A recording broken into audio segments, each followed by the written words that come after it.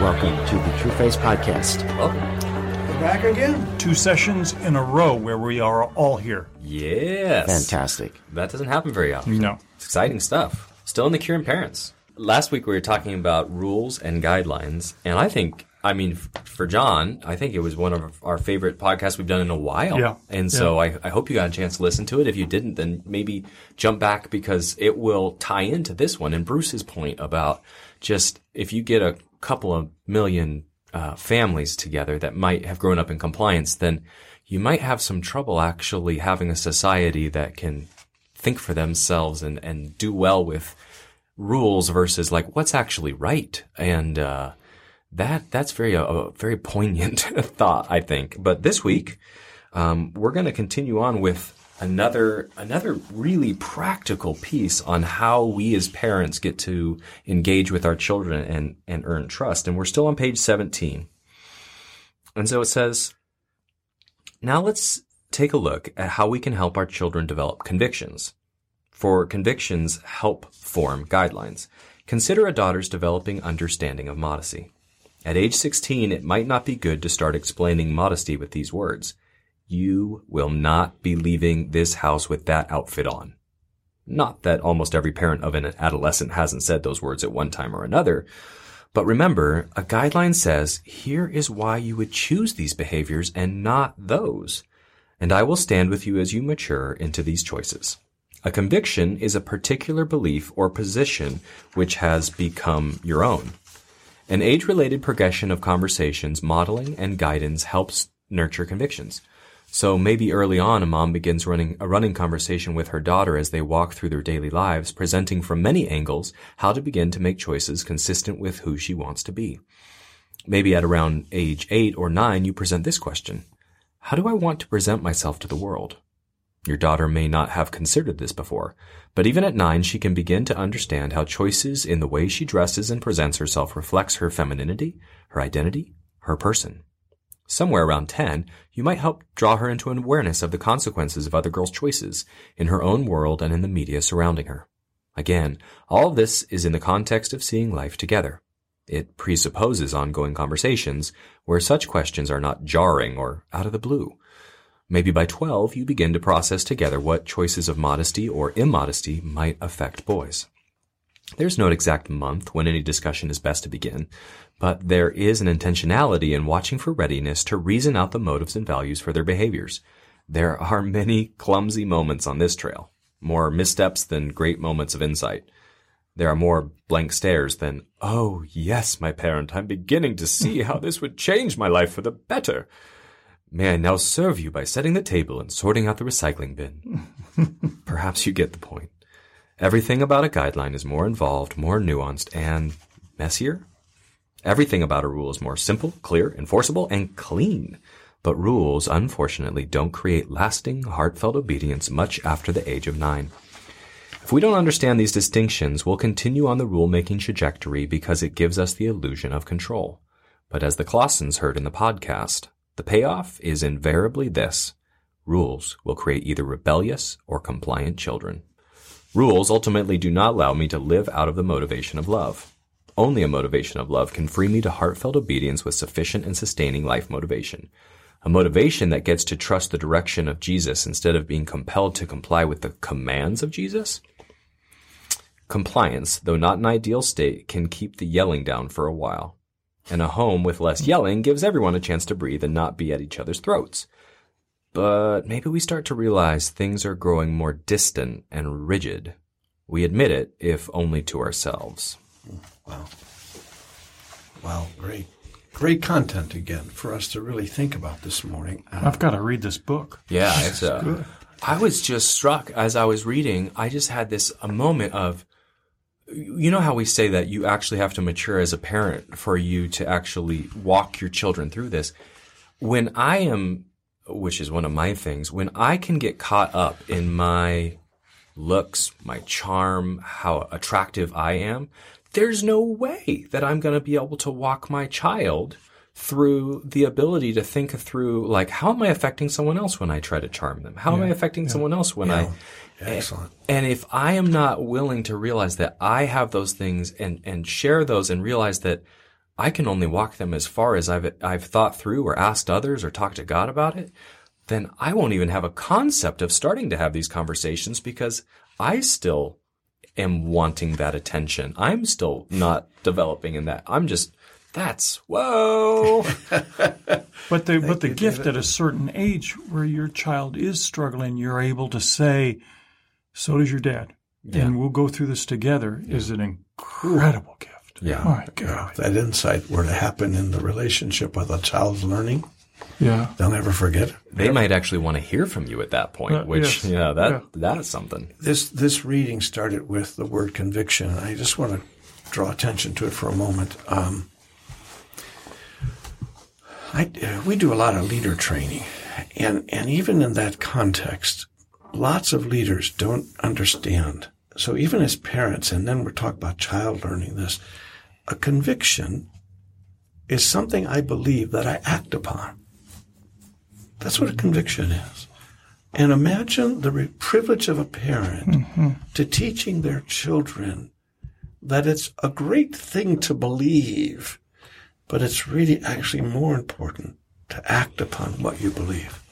And the more consistent we as parents are in acting upon what we believe, the more effective. I mean, we're in different audiences, and lots of times the younger generation says to the older generation, I don't trust you because you didn't act upon what you told me the truth was. Well, that's a violation of a conviction, and it's felt generationally all over the place. Mm-hmm. Yeah, drafting off of that on page 18, if you have the book, it would be good to underline about 2/3 of the way down that page, 18. There is an intentionality in watching for our readiness to reason out the motives and values for their behaviors. This is a definition of character. Character is formed when our inner motives and values are confirmed by our actions. And so when Bill is talking about conviction, that is the inner motives and values that drive our choices, our actions. That's conviction. Many character development programs today in schools and other places are externally, mechanically sort of enforced. That's not where character comes from. And that's why this issue of helping children to understand how to develop guidelines, how to develop choices, causes them to go from their inner spirit, their motives, why am I doing this for other people, to a value that says, I value you, and to that extent, I will sacrifice for you. I will make good choices for you. That's character. That's conviction. Wow, Bruce, that's excellent. Yeah, even in the story here of the mother and the daughter, it's a daughter being challenged by a mother with this simple thing: how do I want to present me to the world? That's right. Do I want to be responsible for the impact or the effect that I have on others? What's the motive? Back to your words, Bruce. What's the motive of my heart in terms of my influence on you? Yes. Oh my gosh. I mean, if that's something we understand now, and it's something we are able to live out and then teach to our children, they've got a head start on life. Yes. They really do. It's a head start on life. And often I will say that I love someone else. I love my brother, but my actions disprove that. Yes. So now I've just proven that I really didn't have that motive for you, right, because my actions kind of belie what I say. Amen. Amen. I think too that when it comes to developing a guideline, it's so important for us to ask our children what they know, what they believe. Like you're talking about this illustration of modesty. So what does a person believe when they're 10 years old or 13 years old?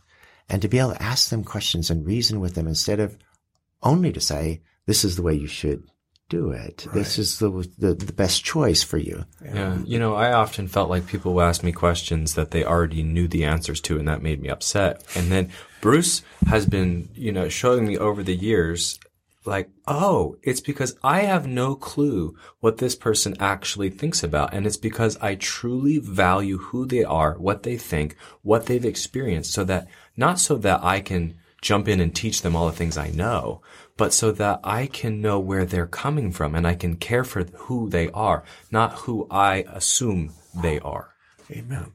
And I think we may be afraid of that because we're afraid we might have to correct instead of just starting out giving them the right answer. That's right. And so that'd be simpler. We that's just right. give them the answer. I don't want that they're following Beyonce's value. I don't want to undo that or get in a fight about that. So I just give them the right answer, and it shortcuts all of their Absolutely. And we expression. just The become relationship, yeah. a less cool other voice that they have competing that they get to choose between instead of someone that they're trusting to help them guide through the very complicated life of a adolescent and teen. The paragraph on page 19 kind of sums up several of our last comments. It says, rules ultimately do not allow me to live out of the motivation of love.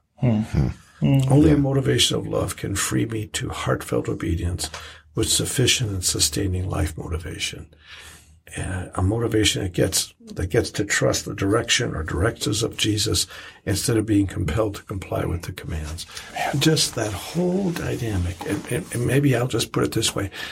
We are, in fact, loving our children deeply when we teach them guidelines for life. We're loving them deeply. And when they trust us in that, they're experiencing our love because their heart is being turned to truth. Oh, that's powerful. Well, here's the gospel in parenting. Whoa. Yeah. Well, I just know Bruce and I a while back were at an event where this very line was being lived out, a motivation that gets to trust the direction of Jesus instead of being compelled to comply with the commands of Jesus. You can have an entire epistemology of a church and ministry and a pastorate based on getting people to comply with the commands of Jesus, and it will externally look the same as getting to trust the direction of Jesus. Mm-hmm. And until it gets down into the nitty-gritty, Yeah. And it looks the same. Yeah. And it plays much more cleanly and neat and easy. But it is empty. It doesn't allow the Spirit, it doesn't allow the power of Christ in me to reign. And outside of that context, they are not real. Yeah. In other words, that's the context where it looks the same. But outside of that context, where those boundaries are not there, they live a very different life.